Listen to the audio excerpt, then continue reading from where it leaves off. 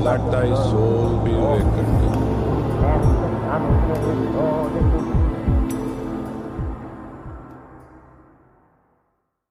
All right, we're on. We survived the floods. Yeah. Thankfully, our little zone really didn't get it so bad. I mean, there was some flooding. Yeah. I guess our road technically was flooded in one little area. Technically. It was closed. Well, I was texting a friend and I was like, the road near us is closed. And you're like, no, Gina, that's literally legally the same road. It's not legally. That's our road. It's our I don't road. know what your brain is telling you. It's just further away. It's just so right over a just bridge. down the road. It's just down the road, Like but it's the road that we live on. It's our road. It's our road. Closed. Our road was closed. Yeah. Was closed. Again, always diminishing. You're a story destroyer. Yeah. Like, that's not impactful. Oh, a road down a few ways down. It's like our road was closed and flooded. Yeah. That's the story. That's the story. No story of like, the road a few, 6 towns over. Yeah. It's not a story. Right. Yeah, I get it. But a couple towns, not even really, sort of 1.5 towns over, really got leveled. Yeah. We did check though all the space, like where the retreat is. Yeah. This sounds totally self-absorbed, but we had to know. Yeah.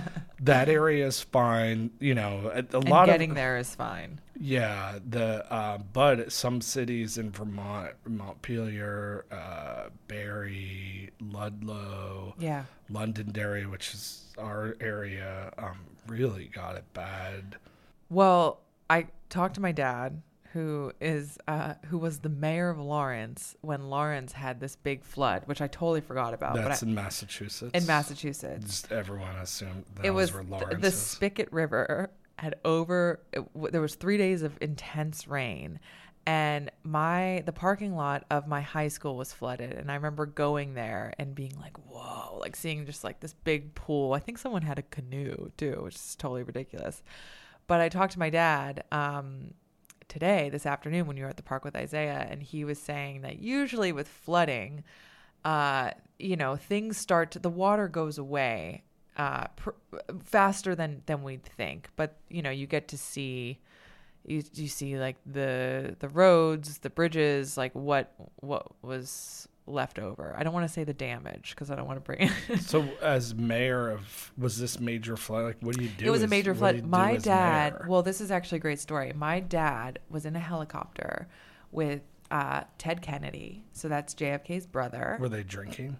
No.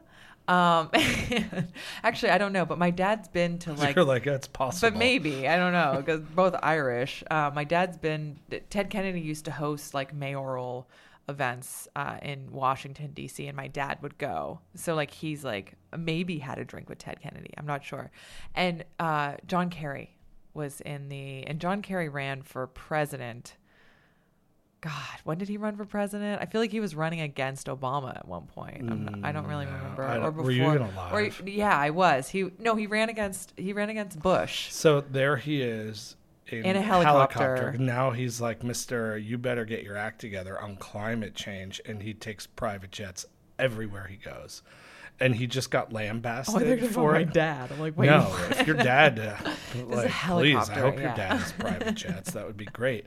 I'm saying John Kerry is one of these climate liars and one of these like extremists and these conspiracy theorists. Yeah. And he's like peddling this insanity and telling everyone like that you got to drive an electric car and, do this and that. And he literally just travels everywhere by private jet. Right. The guy's a fucking tool. Yeah. And I'm sick of these people. All right. And I'm sick of these people fucking going all over the place in private jets and telling you about your goddamn farting cows. Yeah. Like, go fuck yourself. And then the people that try to say that chemtrails, like, they think that it's the like ice crystals and that's normal. Yeah. Like, wake the fuck up and go to fucking walk outside and stick your head up at 45 degrees and watch. And you'll see that the ones that are ice, they last for max 30, 45 seconds. They disappear, and it's a short trail. Right. People, morons that are like chemtrails are a conspiracy. I know. They're right there in front of your damn but face. It still is pollution in the air. Like whether or not you think it's real or not, it's still a problem. But people literally think it's not real, and they're not watching. And the chemtrails, what happens if you stood there for like 20, 30 minutes is it's the ones that go like way across the whole sky. They'll often just start crisscrossing. Yeah, it's like a big grid. Then they expand. And then they expand enough where it almost looks like a cloud. And to just the countless are the morons out there, they think it's a cloud, or they think that's what jets do. And I can't necessarily comment what is it that they're doing. It's out. I've watched regular news stories saying they're seeding clouds with like silver iodide or something. What is this shit? Sounds like a metal. I don't know enough, but also where's the seeding? What the hell is for? So we're seeding clouds. Those chemtrails are over Vermont, and now we got like catastrophic floods. Yeah. From what? Because we had days and days and days and days of rain. Yeah. So why are you seeding clouds? Yeah. Are they trying to make it rain? Right. Like, what is it for? But they're fucking real. Its purpose, I can't guarantee. Yeah. But if it's fucking with the weather, we just got floods, like literally catastrophic. This hasn't been seen in Vermont. There's some footage of inside restaurants in Ludlow where it literally looks like the Titanic.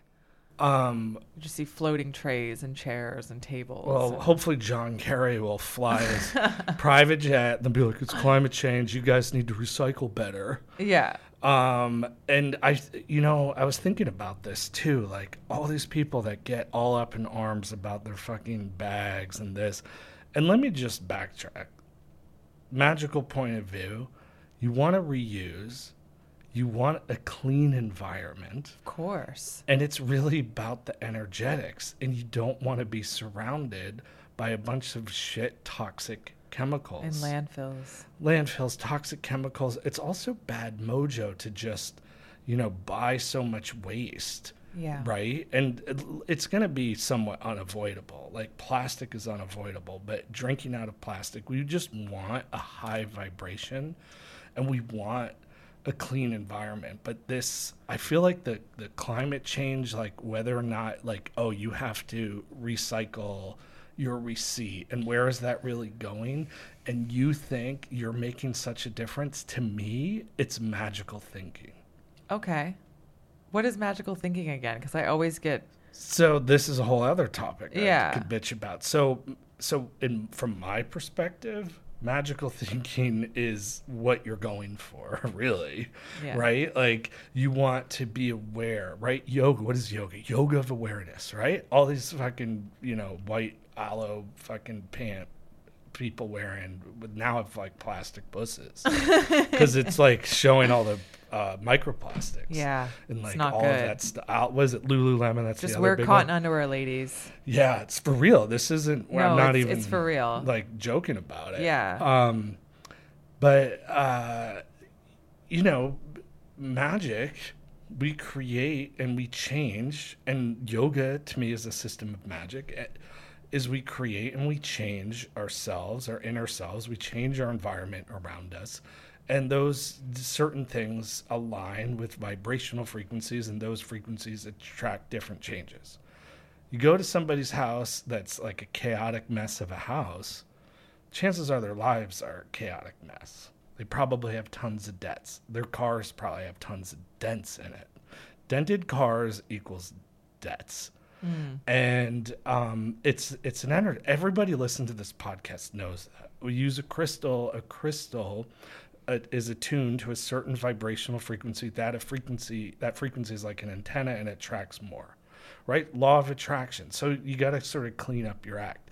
So magical thinking, not magical thinking, but magic, even sort of like low level magic, not meaning when I say high magic, that's more like invoking these high energies and high forces, but just tinkering with feng shui and Vastu and astrology and putting crystals around, or using Kabbalah color magic, right? Like you want brightness and intelligence, put the color orange, do it on a Wednesday, burn an orange candle. That is connecting dots where a higher function comes in.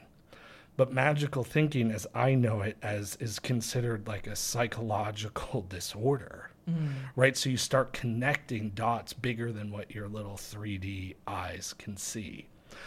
But magical thinking, generally, when you say magical thinking, you're thinking, okay, if I do this little ritual, if I get out of bed at exactly 7 o'clock and I circumambulate the bed and then I brush my teeth 17 times, like if it doesn't have to be so OCD, but you're thinking, oh, if you do these things, this outcome will definitely happen. Right. So it's like using Lucky Charms. Okay.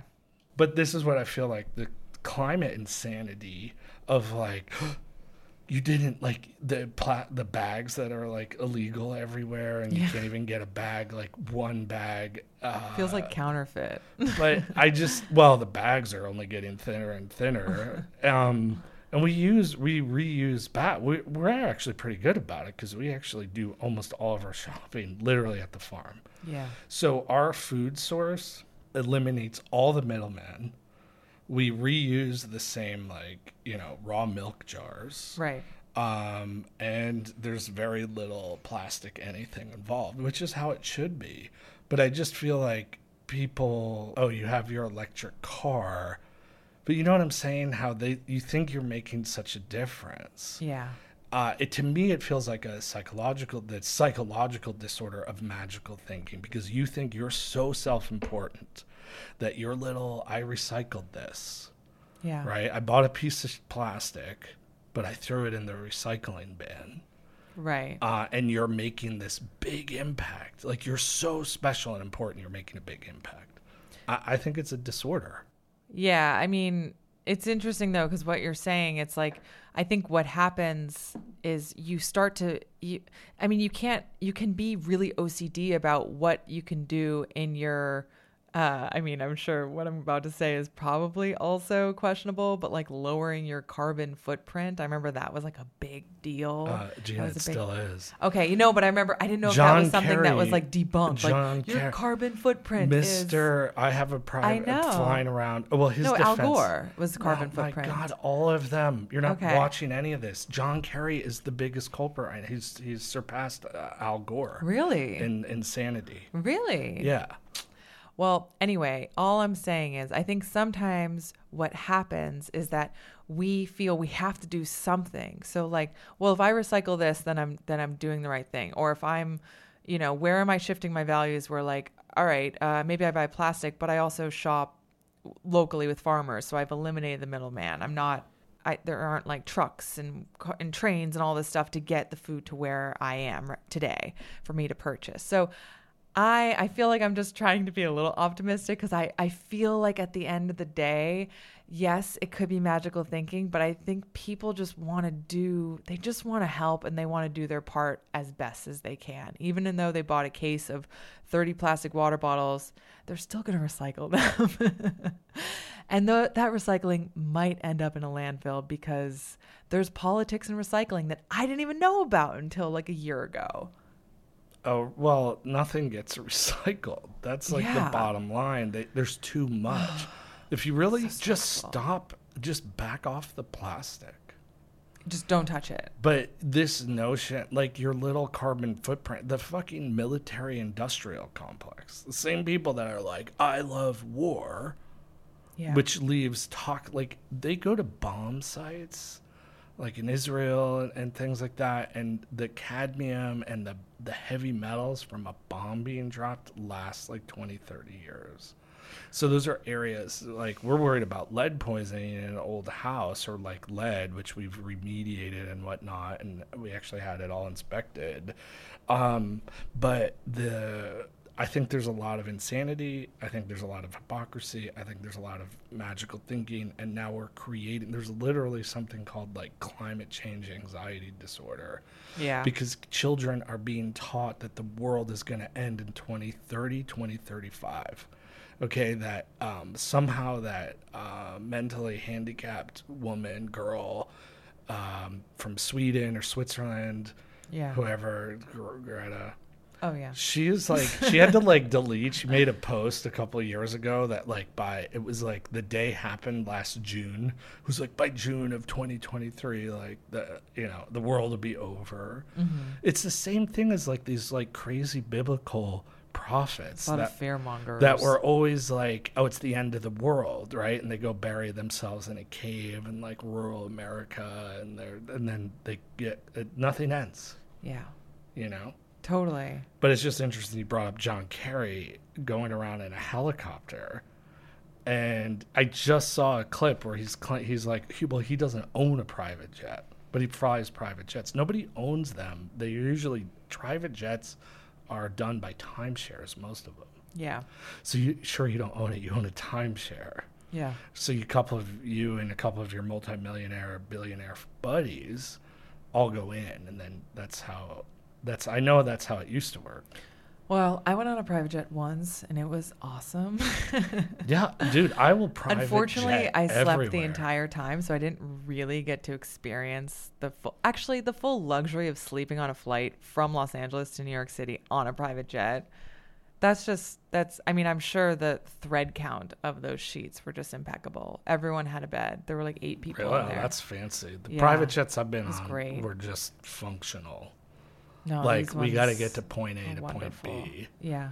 And it's great. I would totally private jet if I had the money, because we are balancing out our carbon footprint. We're balancing it out because we go right to the farm.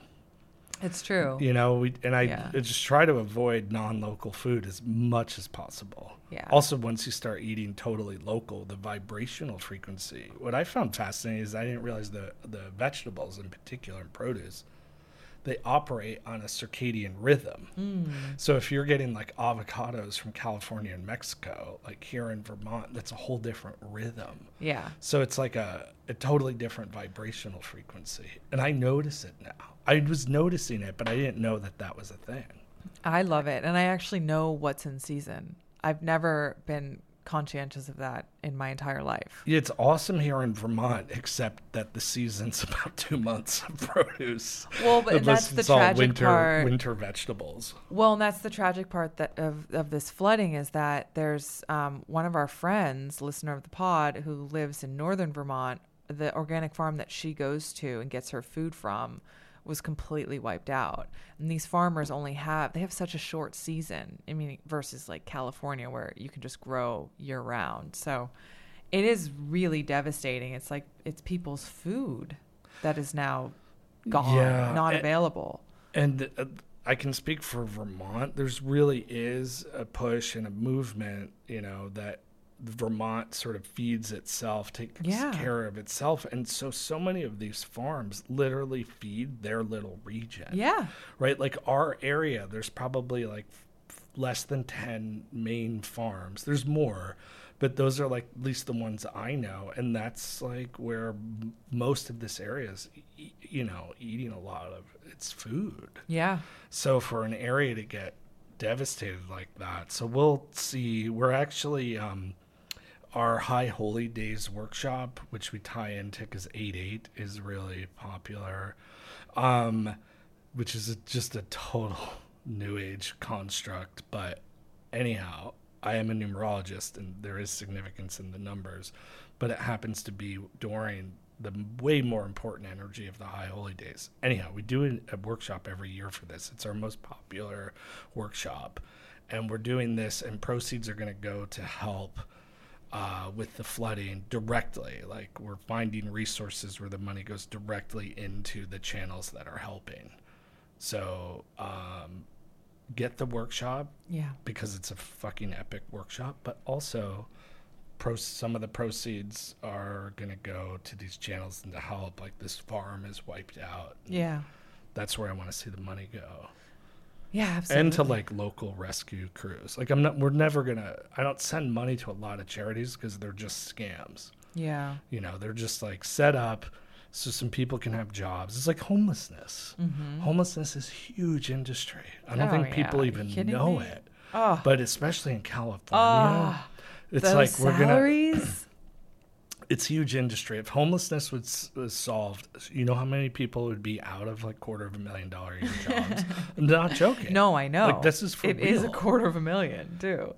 And probably more now. Yeah. Like a lot of these people could be making upwards of, $35K a month.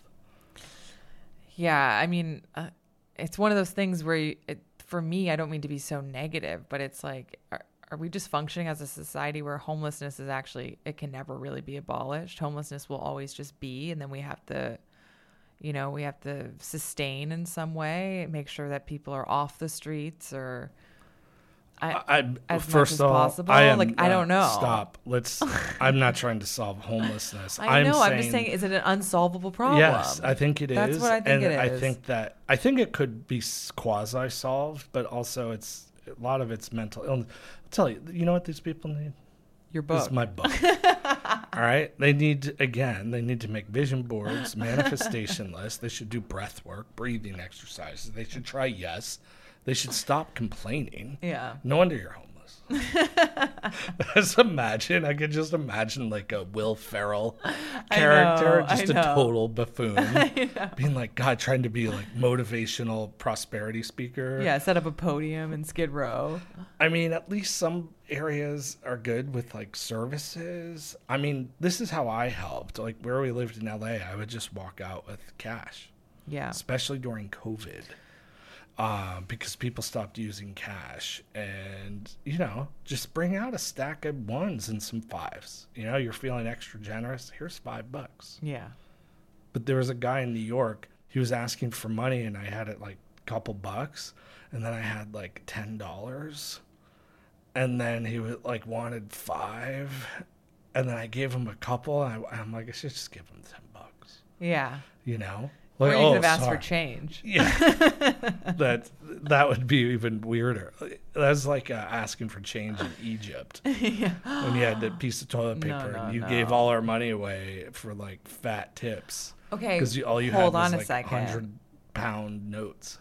Well, I was literally about to like get very ill. What's Isaiah? That was 2222. If you'd like to go a lot deeper with these teachings, I would highly recommend and encourage you sign up for my mystery school where I post content on Patreon.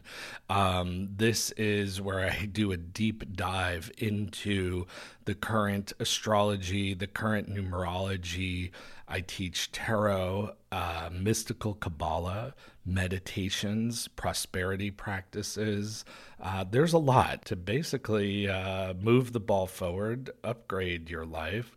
And I also enjoy nerding out on this content. So sign up. The Inner Order, for example, it's literally 73 cents a day. And there is a lot of wisdom drops. So I look forward to seeing you there. Okay, we're back, but you didn't even have to know that. No, well... But what? Well, what?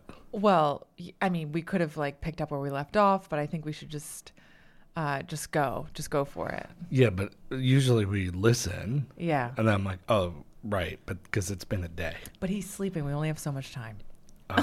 While you wanted your toast, your local artisanal toast with raw honey local, and butter. Local. But we're saving the environment. We are going back to that. I just remember bitching about the environment and John Kerry. And what is hilarious is all of a sudden I come across a clip of him getting interrogated. He's totally denying that he ever has a private jet, which I had mentioned, but the clip came up like Should we a really play good it? one. Like on the... No, because I don't... Whatever. Okay. Yeah, John whatever. Kerry can go eat it. It's interesting that your dad said he was a total douche. My dad doesn't use the word douche, but he did say that he's like, that guy... He basically told me that he was like totally full of himself and he didn't like him. And my dad is the most optimistic person. He likes everybody. Super open-minded, too. He's so open-minded. It's like, I was surprised when he said that. But then I wasn't surprised because I'm like, a lot of these politicians, they have their heads so far up there. Beep. Their bottoms. Their bottoms. Their bottoms. Bottoms up. head up your bottoms. I don't know what his job is now. He's just another one trying to make a fortune off climate fears. Yeah, the displacement of people from their homes. Well, here's another thing too. Every time weather happens, it's climate. So now we're experiencing catastrophic floods happened in Vermont. And I feel very lucky. We already donated some stuff there's a town up in the mountain a bit where we bring Isaiah for one of his play groups.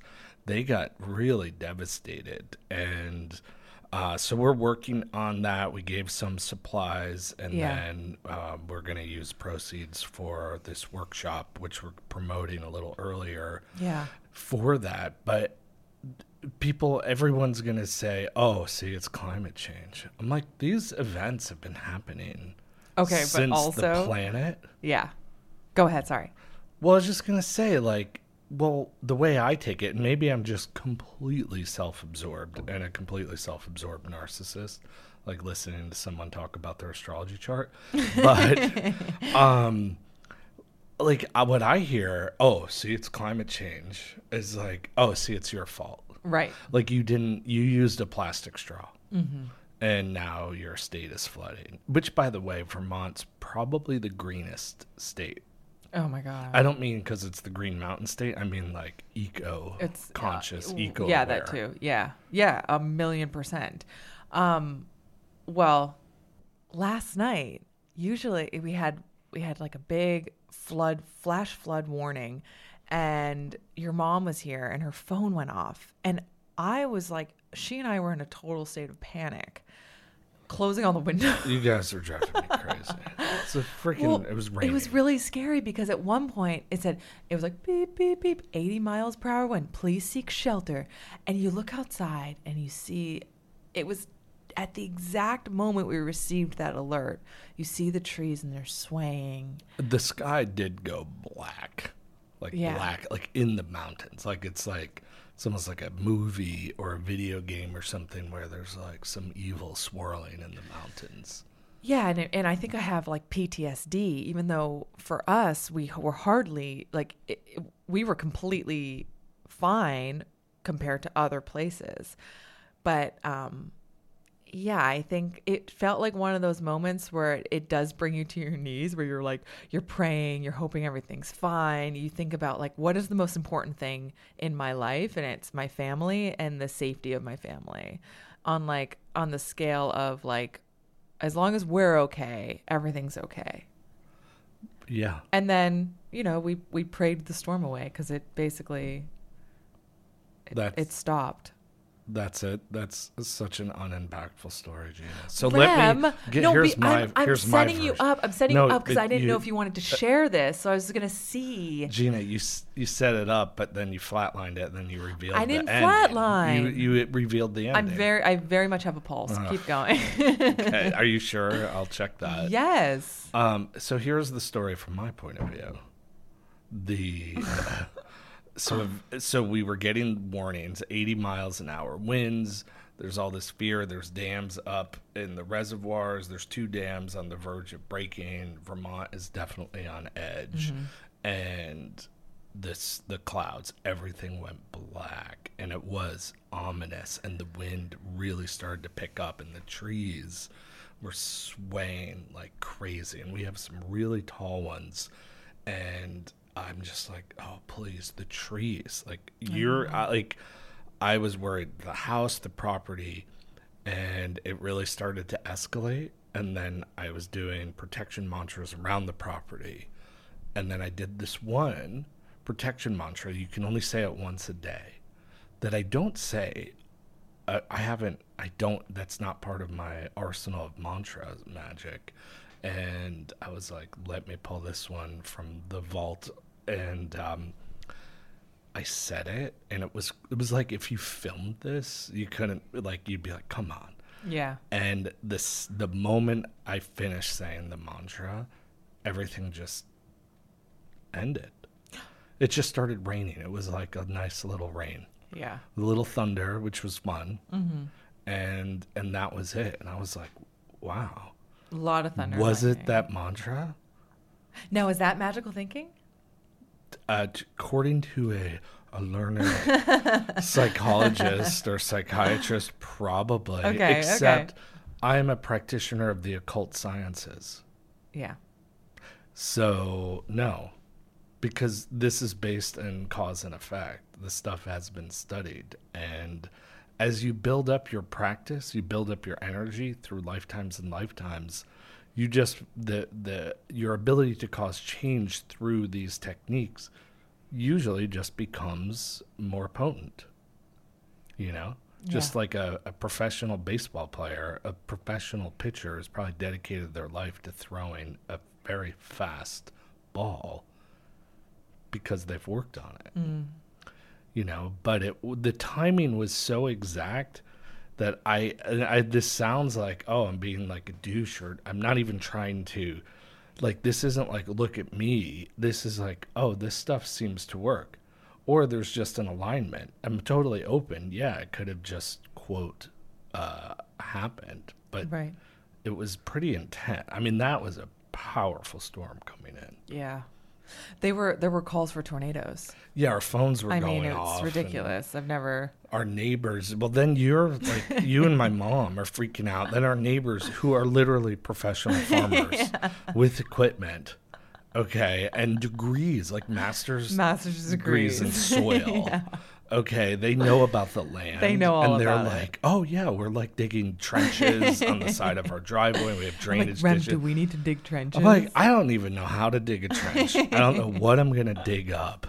Okay, I know how to mow the lawn. That's where I'm at. And I did mow the lawn today. So no trenches. I did. So you hear something from the farmers with like trenching equipment. I know. No, we don't. Fortunately, our driveway is kind of high up with it's like there's hills on the side. It's actually very tricky to mow. Well, I actually talked to our neighbor today at the park, and I was telling her about that. I was like, yeah, I was texting my husband, do we need to dig trenches? He was getting so stressed because it's not like I am also going to be out there digging a trench. It's that you're not Remington trenches. Now has to go get a shovel and dig a trench. Yeah, no trenches here. We're fine. No, I know.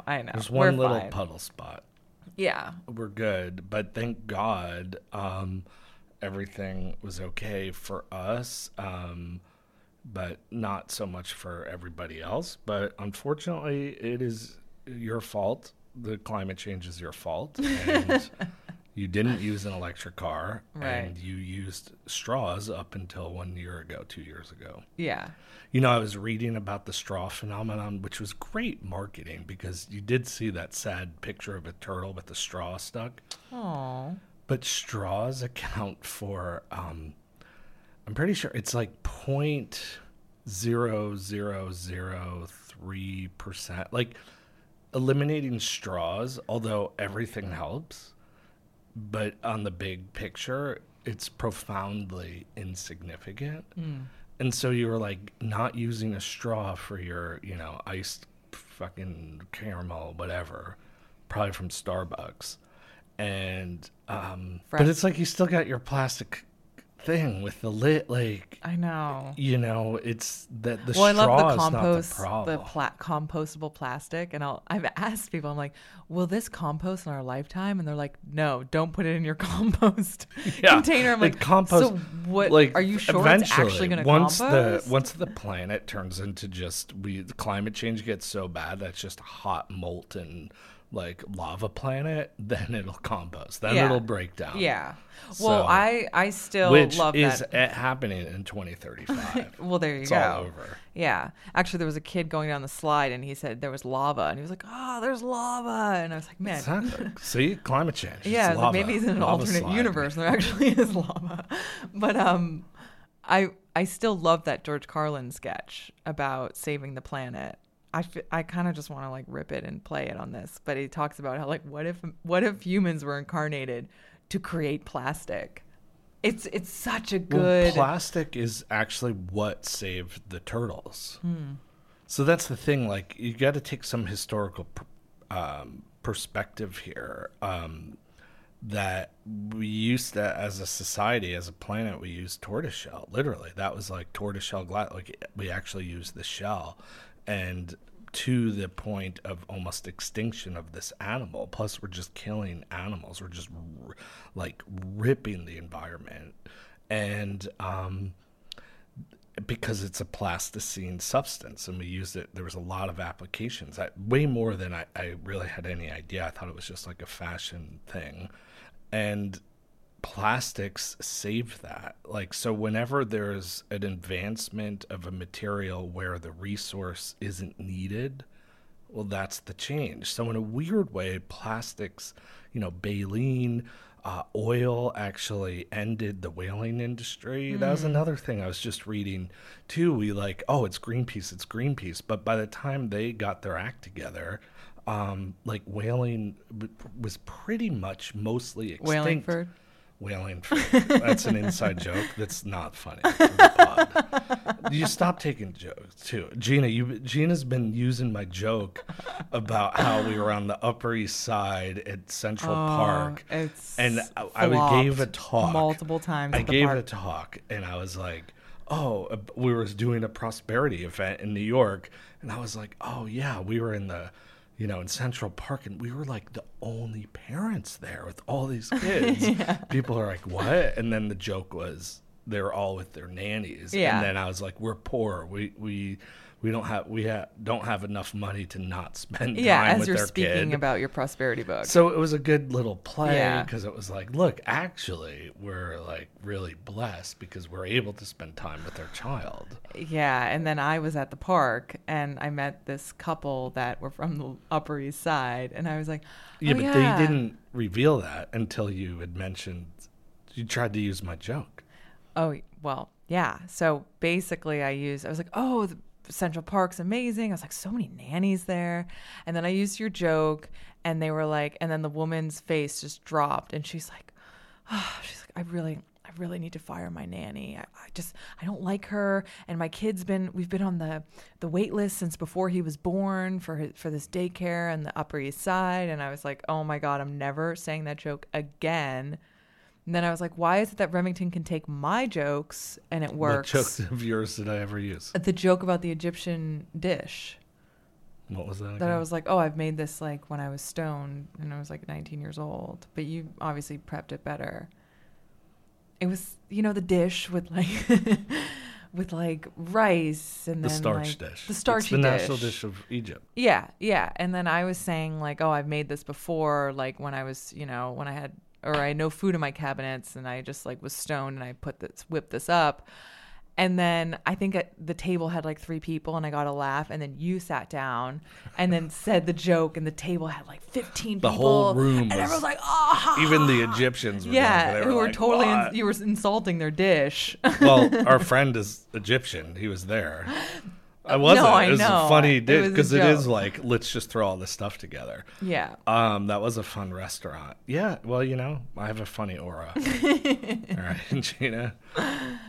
So it turns out these people are Upper East Side. They're hanging in Vermont. I'm not going to do jokes anymore. No more jokes. No more jokes. This sucks. Just be natural.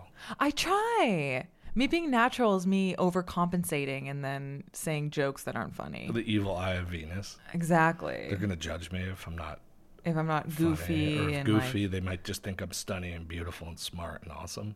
Yeah. And then they'll envy me. And that you get to be a and then I go down the lava slide. You get to be a stay-at-home mom. Yeah, lava slide, and you're gonna ruin. And thanks to your straw use. I do want to comment though, because we're probably going to start getting flagged for shitting all over these weird agendas that are starting to creep up if you're paying attention with climate. I'm not. I just listen to whatever. But the magical teaching, the magical teaching is that the Earth is rebelling. Because we have like totally violated these principles and ideals and the sanctity of Mother Earth and this planet that is a profoundly abundant resource. And there really is enough.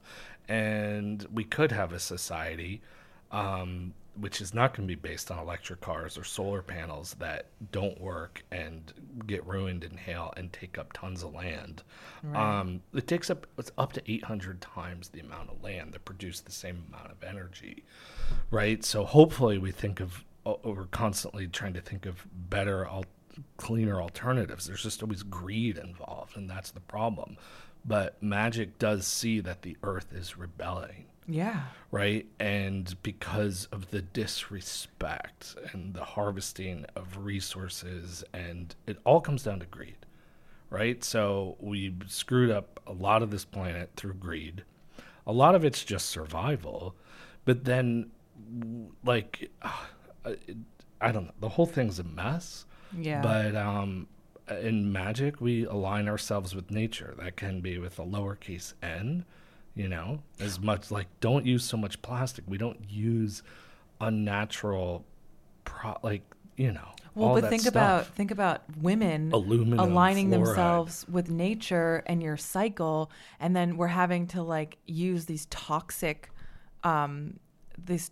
products to deal with our menstruation because we're having save to that go for into your the other work. pod project. No, I'm just saying, and then that's super toxic. And then we've got women, like the water, everything in the sewage is like full of all these like hormones from the pill. I feel like if women just know their cycles, get off the pill, free bleed, take work off for like 5 days. Yeah, start encouraging and teaching women to get in touch with that part. But I'm going to to say businesses need to let women free bleed. You should have work off, work from home.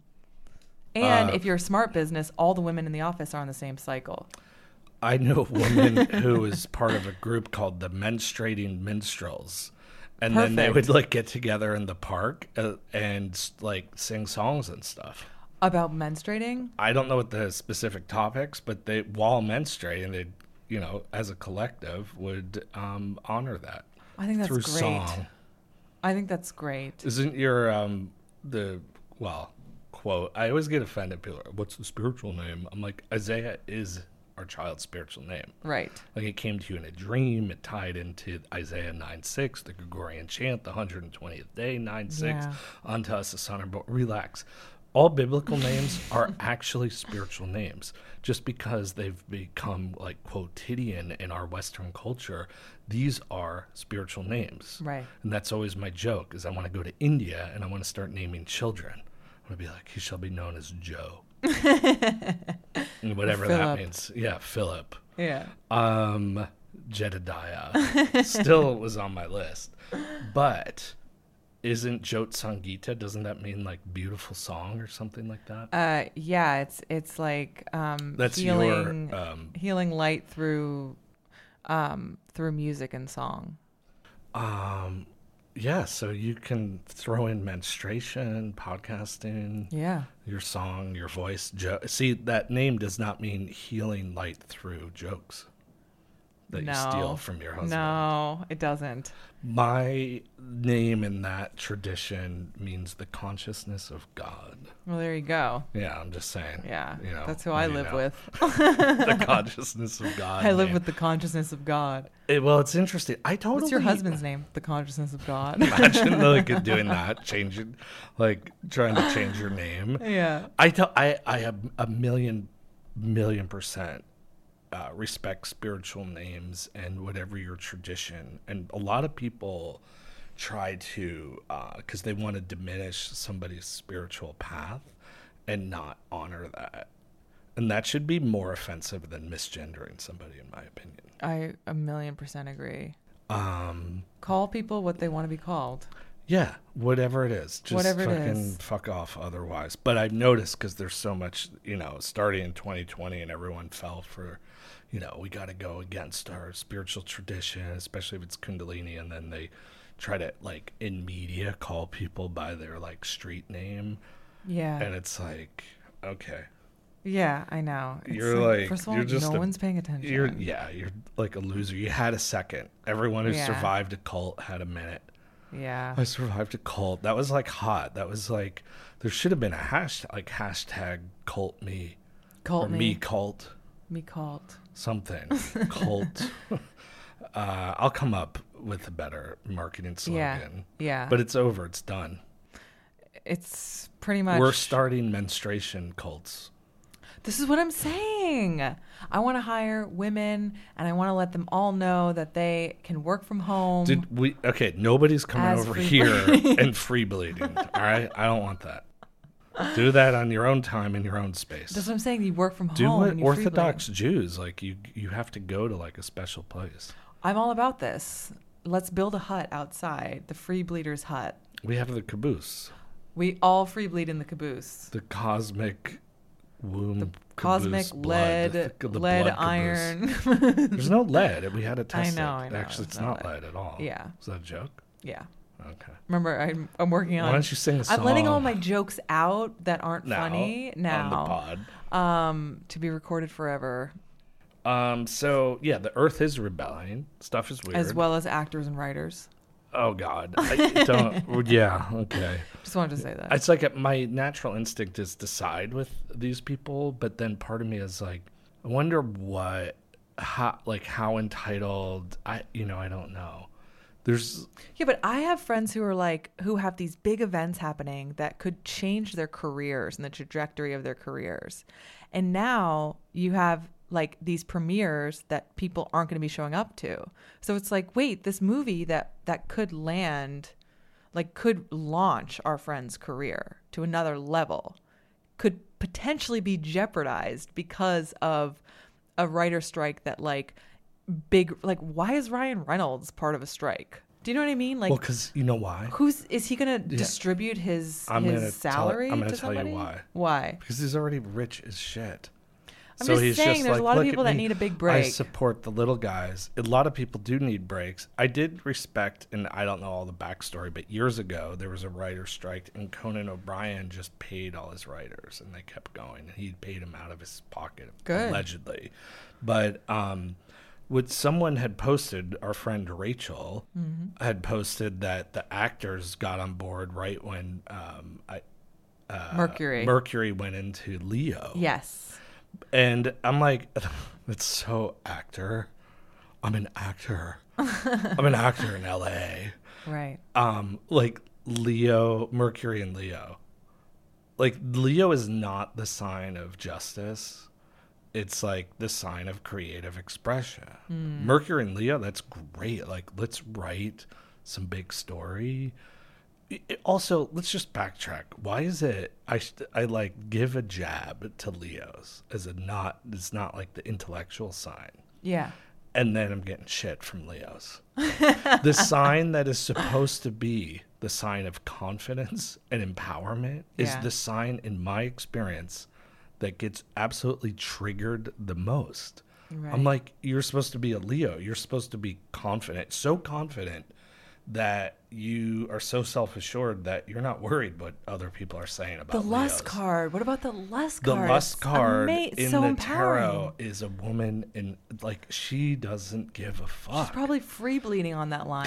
That card looks like free bleeding. Yeah. And so I'm just saying, I think it's funny, and just before I met you, I've actually a lot of my relationships have been with Leos. Yeah. A lot of people think you're a Leo. Which is interesting because I have an Aquarius moon. And so your moon sign will be often attracted to what the opposite is. Right. So if you know your moon sign, what's the opposite sign? So my moon sign is Aquarius. Aquarius. So Leo.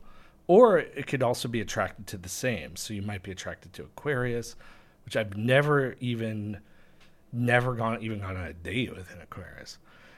But Leo, I've had really significant relationships in my past, all Leos. And then, so I know a lot of Leos. I attract a lot of Leos. And I realized, looking back, based on our Leo offense, I was like, damn. I was like, I know a lot of Leos, and they all get bent out of shape. But I think you like fiery, empowered women. Yeah, but the Leos are the sign that seems to get their fur petted the wrong way the most. Is petted a word? Petted? I don't know. Petted my pet? Petted my pet. Anyhow, the fur gets rubbed the wrong way a lot.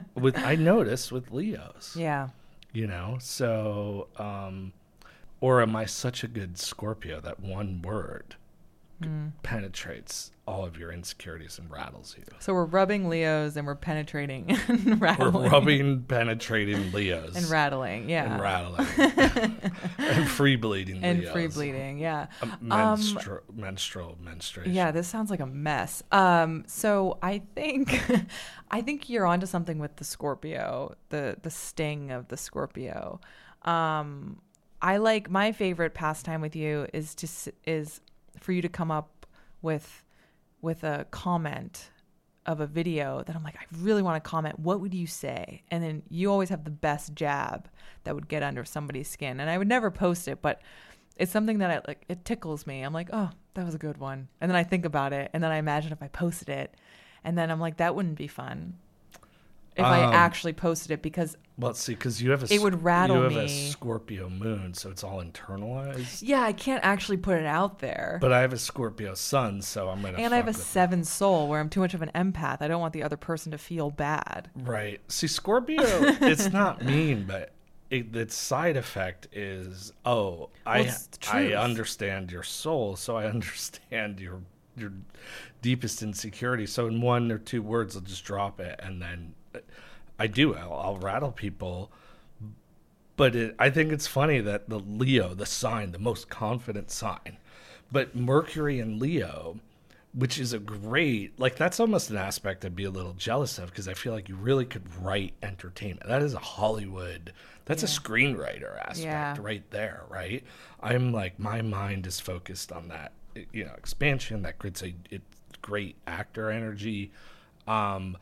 But it tells me too that they're just hopping in. It's like a vanity project, right? Because it's not the sign. I mean, hopefully the Gets positive them tweeting, side puts them on threads. Yeah, it's good for marketing. Good for marketing. So that's a good point. So that it's Aquarian. That you have a community of actors, of artists. You're in it together. Yeah, I'm sure. I think all actors are in it for themselves. I know, but I'm just saying it's I don't have There's a problem performance with there. that. Yeah, I don't either. I don't want fucking communism here. Well, no. Like, everybody's like Aquarius, the age of Aquarius, and then they just want to diminish all their privacy, and then just want everybody's equally shared. And they want free shit. Yeah, everybody wants free shit, and they want to Amazon Prime their enlightenment. It's because of the diva energy of Leo. But if you take the greatness that is fucking Leo, which is a badass energy field, which look at the lust card. Yeah. Now the dated tarot calls it the strength card, and that woman in every strength card is usually not looking that empowered. It's sort of docile, but the lust card is like your lust for life. Paradigm shifter. You're not taming that lion. You are riding it, and it's doing your will and your bidding, and you're just fucking kicking ass. That is actually the card. Even Aleister Crowley taught about that card literally as the dismantling of the patriarchy. There you go. So, which is why everyone probably hated him, because he was actually a feminist. He free bled. Yes. He was a big free bleeder. Well, didn't you say that the magician could be sort of like its own shapeshifter? No. Oh. I said an alchemist. A very, very high alchemist who has attained the Philosopher's Stone. Okay, yeah. One of the numbers, though, attributed to the Philosopher's Stone is 55, which is the mystical number of 10, which is Malkuth, which is also the number of DNA. I've spoken on it often. This is great. So if you could actually go in, but there have been alchemists. Yeah, you can change your gender, your race. You can speak every language. I've talked about it enough. So let's see. Yeah, Mercury and Leo, though, that is interesting timing. And we are in Leo. We're approaching Leo season. Yeah, I didn't even talk a lot on Cancer. Sorry, Cancers. Are any of you Cancers listening? Yeah. Like who? Amy. Oh, yeah. She's a Cancer. I always forget. She seems so Gemini. I guess that Mercury and Gemini. We're calling out her chart. I don't, but I swear our life is a lot of Virgo-y, Gemini. Yeah. What others? There used to be Scorpios. I'm the main Scorpio now. Well, no, there's other Scorpios. There's a lot of Scorpios that Yeah, listen. there are, actually. Yeah. There's a ton. I don't know. Just that self-absorbed. The Yeah, Leo in me is making it all about me. Yeah. All right. Well, that's okay. It's my south node, so I gotta work on that. Well, and are you having another nodal return? No. No, of course not. 18-year cycle. You're not that old. No. But the nodes are going into Aries, North Node at Aries, and South. We're at 29 degrees of Taurus and Scorpio right now. So you better learn your lessons. And a lot of those lessons are going to be about money and finance. Okay, but what about the lessons of like not burning bridges to quote pursue your pursuits? Remember we wanted to talk about that? Burning bridges. I was talking about not like how much time do you need to spend like finding yourself, like, oh, this isn't me. Where are you getting burning bridges from this? Well, I just was segueing, but should we segue? Yeah, but you're segueing totally off topic about something we weren't even talking about. No, but we were talking about it like a couple days ago. No, you were just completely are interjecting that burning bridges. All right, fine. Sorry, there's just a lot of bridges down. The bridges you burn will light your way. Fuck them all. There you go. That's my style. Nick Cave sells a shirt that says "Head high and fuck 'em all." Yeah, all right. It's good. Is that from a song? It's from his mom. His mom told him that because he had to like present at his old like college or something, and then he was getting worried, and then she said that. I don't want to ever mention Nick Cave on this podcast again. Why? I have people that listen to the podcast that have asked me to put together playlists for them because they're seeing Nick Cave live. This is like, it's never given me so much creative fulfillment. Putting together a Nick Cave playlist. Well, I don't want to thwart your creative fulfillment. Thank you. Just babble. Why don't we create a pod about Nick Cave? I might actually. That might be my next do that. Passion you can do project. That on your own. Yeah. Yeah. What we were actually talking about. I was thinking about this notion of like desire, right, versus actual ambition. Mm-hmm. Okay. And I think ambition just goes way further. Right, ambition with like coupled with work and diligence, projection, attitude, with the desire. That desire helps you hold the line and hold the vision. Yeah. But I think just desire kind of goes nowhere, and I think that's what ties into this notion where it just run across a lot of people that seem to like they're so self-important that they need to always be like finding. Everything's about like, I have to find myself in this. Right. Is this what I'm really here to do? And I think at a certain age, you could kind of stop and just start doing yourself. Yeah. You should do yourself. Yeah, totally. I could not agree more. I also find that when you're too busy doing other things, like not focusing on what you desire, you end up finding time to do the things that you desire. Yeah, but say that again though. I'm piecing it together. Like when you're so busy, like I'm thinking about personally myself, where it's like I'm always trying to find those pockets of time to do the thing that I want to do as I'm caring for a child, as I'm taking care of this house. And all your weeding. And all the weeding. Digging ditches. As you're commanding me to dig ditches. Weeding the garden. I mean. You can dig. My ditch is a protection mantra.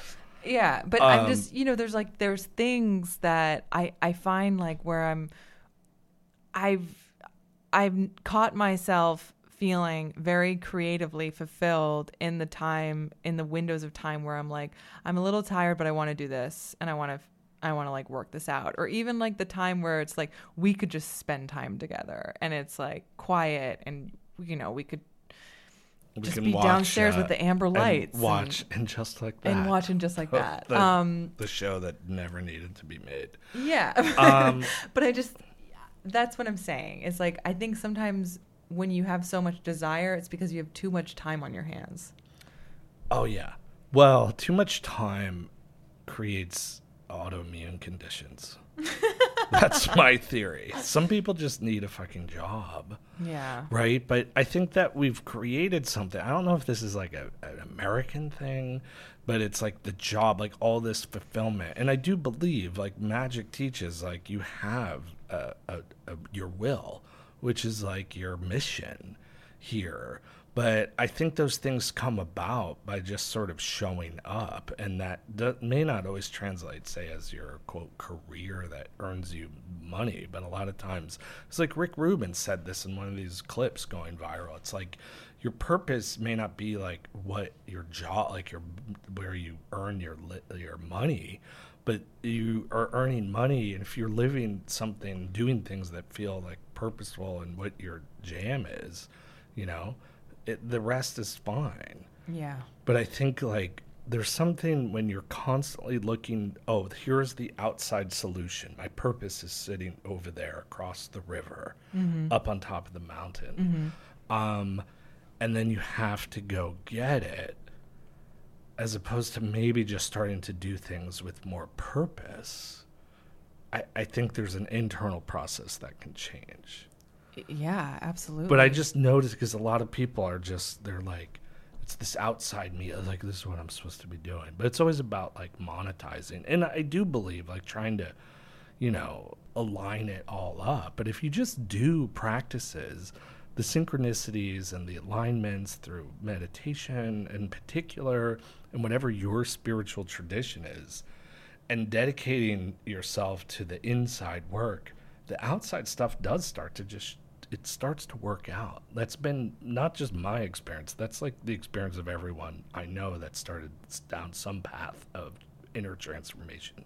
Yeah, 1,000,000%. And you know, I think what's coming up for me is a lot of the time people, it's like what you said, where that purpose is up over the river and far away, and you have to reach it. And I think a lot of the time it doesn't make sense. It feels so far and so out of reach because you haven't filled in the blanks, or you haven't created, I think really community and collaboration is what sort of brings you closer in a speedier fashion. Because it's like, I noticed with people that have these like big dreams, it's like they try to go it alone. And it's not, I think everything involves another creative force coming together that adds a fulfillment, where it's not like, oh, it's me and I'm going to be up on the big billboards and I'm going to show them. It's like, oh, I'm going to join this theater community, and then I'm going to meet other actors and like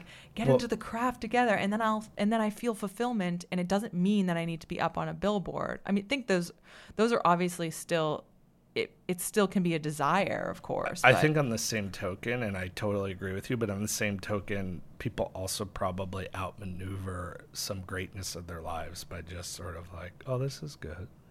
Sure. You know? Yeah, I mean, I just think sometimes it's not even there.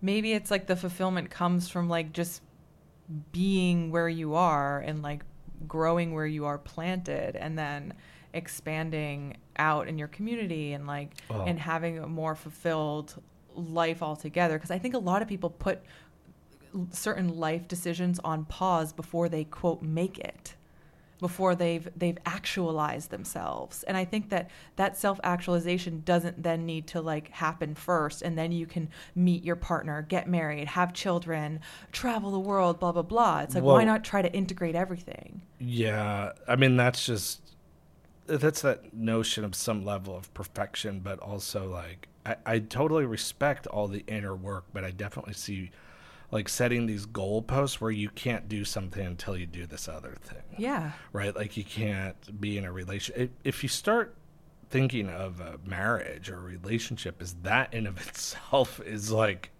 part of the work, part of the job, part of the process, an opportunity and your own self-discovery, and it's a yoga. Absolutely, right? So then I think you might let go of like the one's gonna, we definitely have riffed on that and this twin flame notion and stuff like that. You know, I think there's some level of like, okay, let's make this relationship the one and we're going to work it out. That's probably some of the old versions of marriage, even spiritual marriage. Like, oh, yeah. Imagine like arranged marriages, like people that have parents. I bet you more of those worked than not. I know. That's the thing. But it was like, I think it comes down to like honor and commitment and the sacrament of marriage. Thanks to baby boomers, we're allowed to just pursue our desires and just look around endlessly. And this was a line I put down for notes to podcast about people who endlessly pursue what they want, but actually have no idea what they want. Yeah. Right? So it's like me.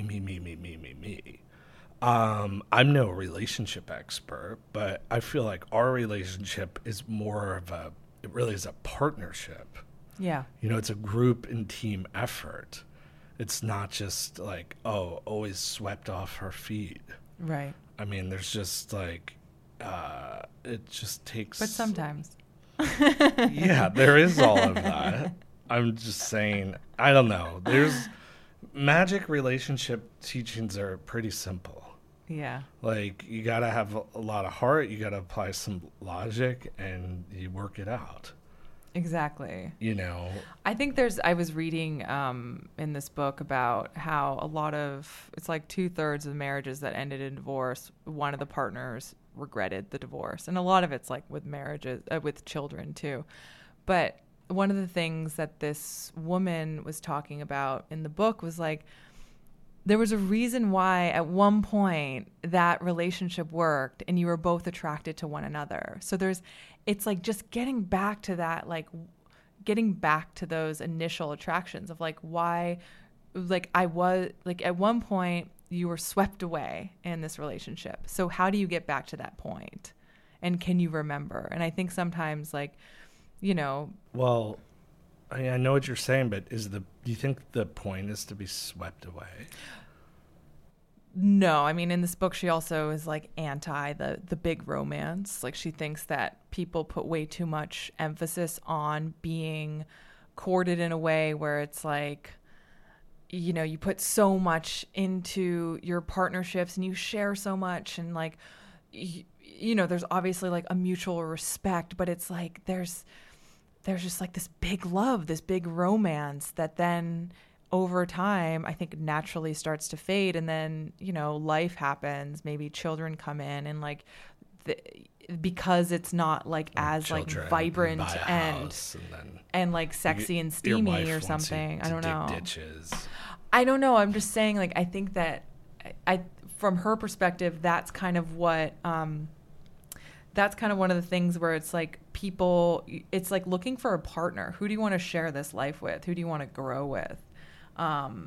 Not, this whole like romance of courtship. And I think romance is good. I think that if it's based on that lust, then it's probably there's a shallowness potentially. Yeah, well, that never works out ultimately, which is, whatever. I mean, people are, you can pursue all that. I just think like divorce is really high. I mean, on some level, because we're allowed to, but as not being a relationship expert, I mean, a lot of yogic teachings are basically like you're having your own as an individual sort of short circuits and issues, and then it becomes like the relationship, and then it's the relationship's fault or the other person's fault. I mean, are there horrible relationships out there? Yeah, but magic is like this. You should be, if you're sort of dedicated to your spiritual evolution and your like life purpose, if you will, sort of revolves around that, whatever that means for you, and you're with a partner who also is dedicated to that, then you're revolving around something sort of higher, and as opposed to just trying to revolve around each other.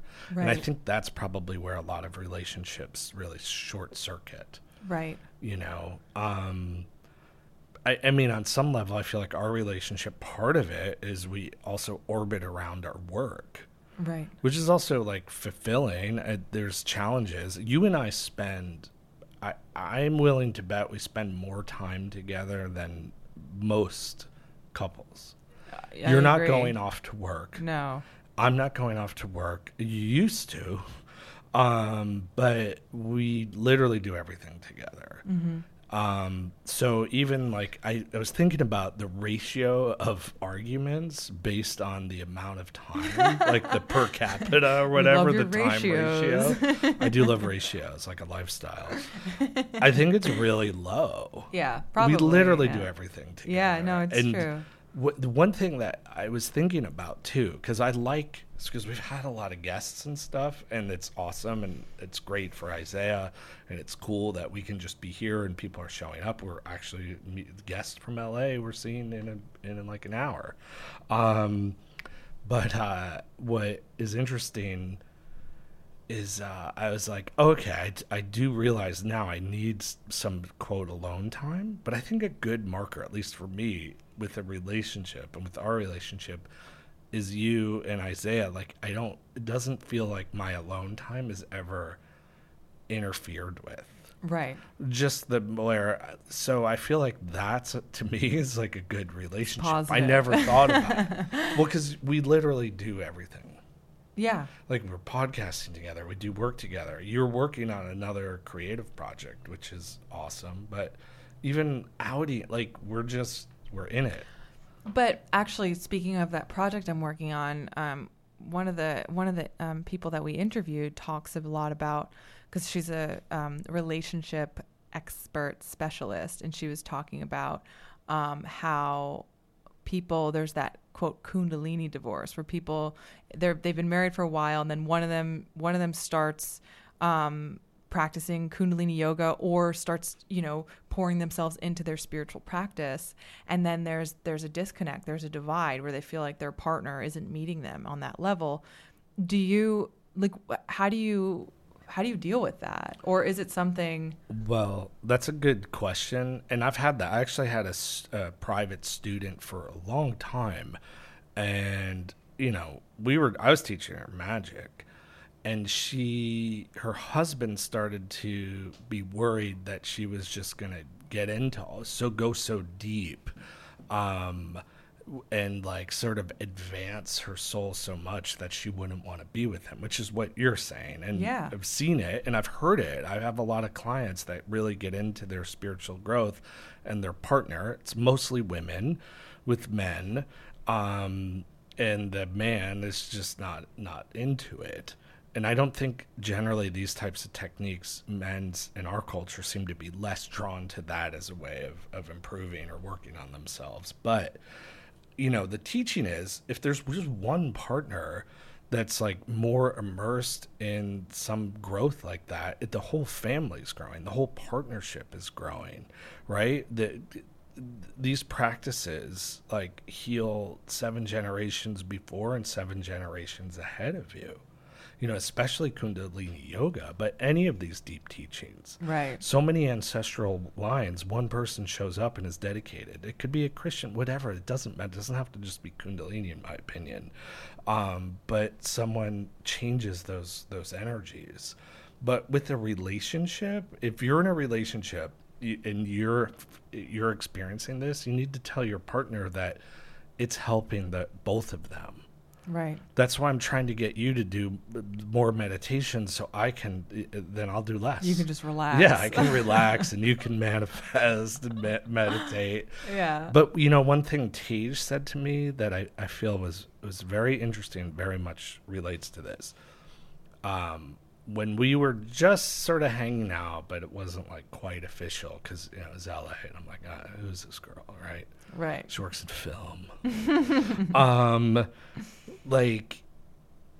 And I guess, so my ego was attached to this notion of being with someone who was like balls to the wall, like full on, like, sadhana and practice and this and that. And Tej was like, you're an idiot, because like, she said you're gonna be so bored because that your relationship now is completely one-dimensional. Right. And she said she's seen a lot of successful relationships often where maybe one person's way more quote etherically quote spiritual, the other person might be more worldly, but that's like a simple way, but basically you take everything you're into and then with a partner who's into everything they're into. So when we got together, my joke is, well, I'll take care of all the mystical stuff and you take care of all the artsy stuff, right? All the arts and culture. I'll take all the mystical. And then now she was like, your life is going to be that much more expanded. Right. Right. So now I'm learning things from you, you're learning things from me. And now it works really. Right. Yeah. I think quite well, especially given the amount of time we spend together. Totally. Like, look at that. Like, I think a relationship probably just, these are also teachings, like just based on your common interests, you know, like, oh, like we're into the same news source, right? We love to watch Fox News, or we have to read the New York Times together. Or like we both love the Ramones. Right. Like, I mean, that can go a little bit. Maybe that's sort of how you meet. But I thought that was very wise. Obviously, it's coming from Tage.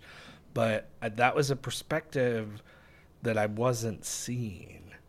Because I kind of thought, oh, well, we got to be really, you know, doing the same.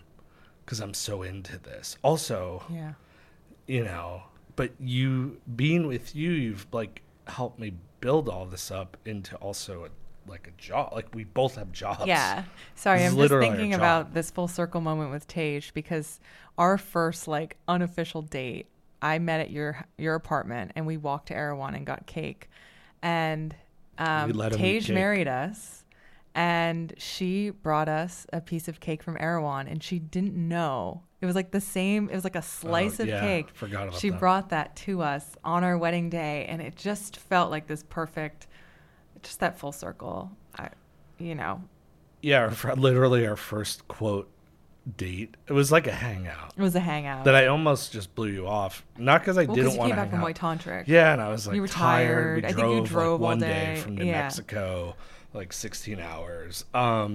And I was like, tell me all about this White Tantric. I was like, no, I just don't. I can't. You're just, like, that's like a, you know, I just brought you. It's easier to just bring you. And then it's like, oh, here's a 12-hour day of meditating. Yeah. I do miss it. I miss all of that. But, yeah. But I was like, all right.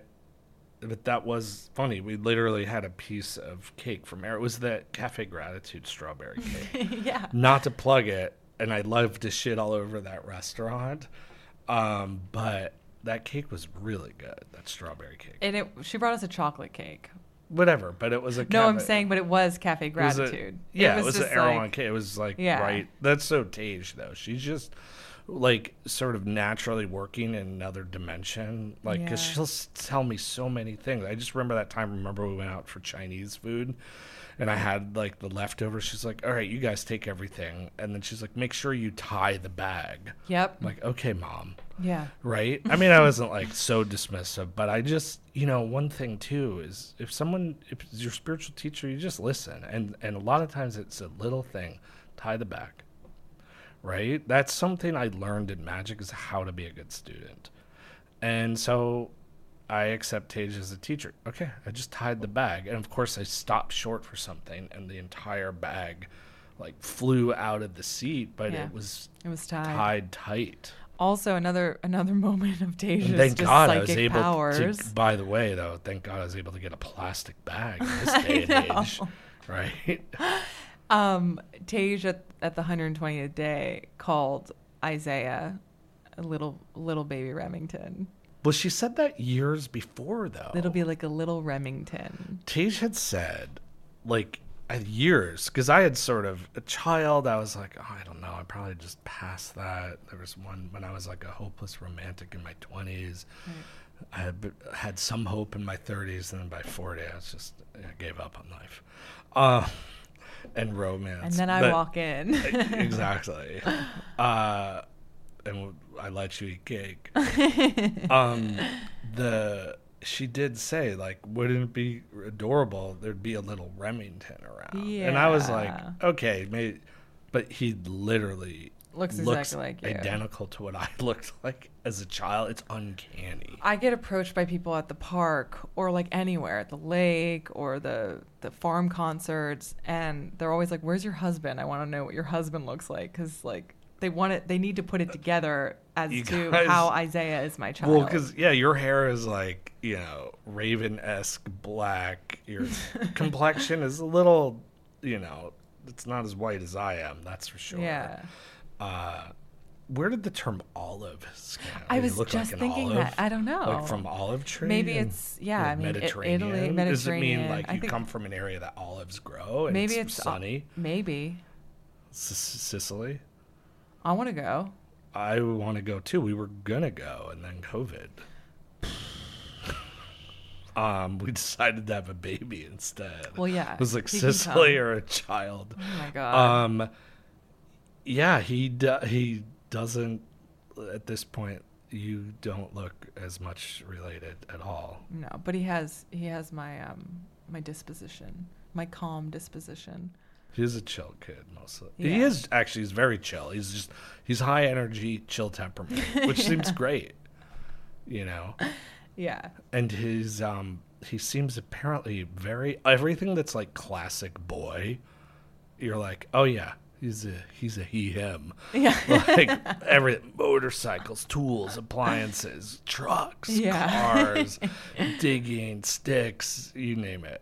Yeah. But he is very, very affectionate with his stuffed animals. Aww. Which I had a whole monkey family. A whole colony of stuffed animals. Yeah, I had a stuffed Snoopy for some reason I really liked. Aww. And then I got him a wife. It was a Belle or something, and then you could buy outfits. So I was literally buying like dresses and stuff for that. Oh, that's so sweet. Oh wait, speaking of the 70s, your mom brought that caftan. You mean the 80s? Your mom brought that caftan. When I was.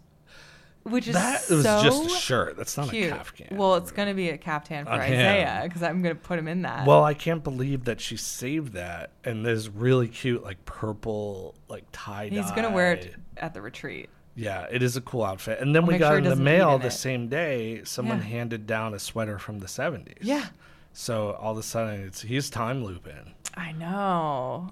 He's styling. Let's see. I'm looking at notes. Oh man, I do want to pod about this lawsuit about the free speech cognitive infrastructure. Missouri? But okay. I'll save that for next time. Okay. Because we also have to get ready for seeing our friends that are visiting. How much time do we do? That's an hour, and then we also have 20 minutes. 22 minutes and 22 seconds exactly before. Okay. All right, let's just wrap it up. All right, so let's wrap it up. The earth is rebelling. Don't blame yourself. Free bleed if you can. If you're able.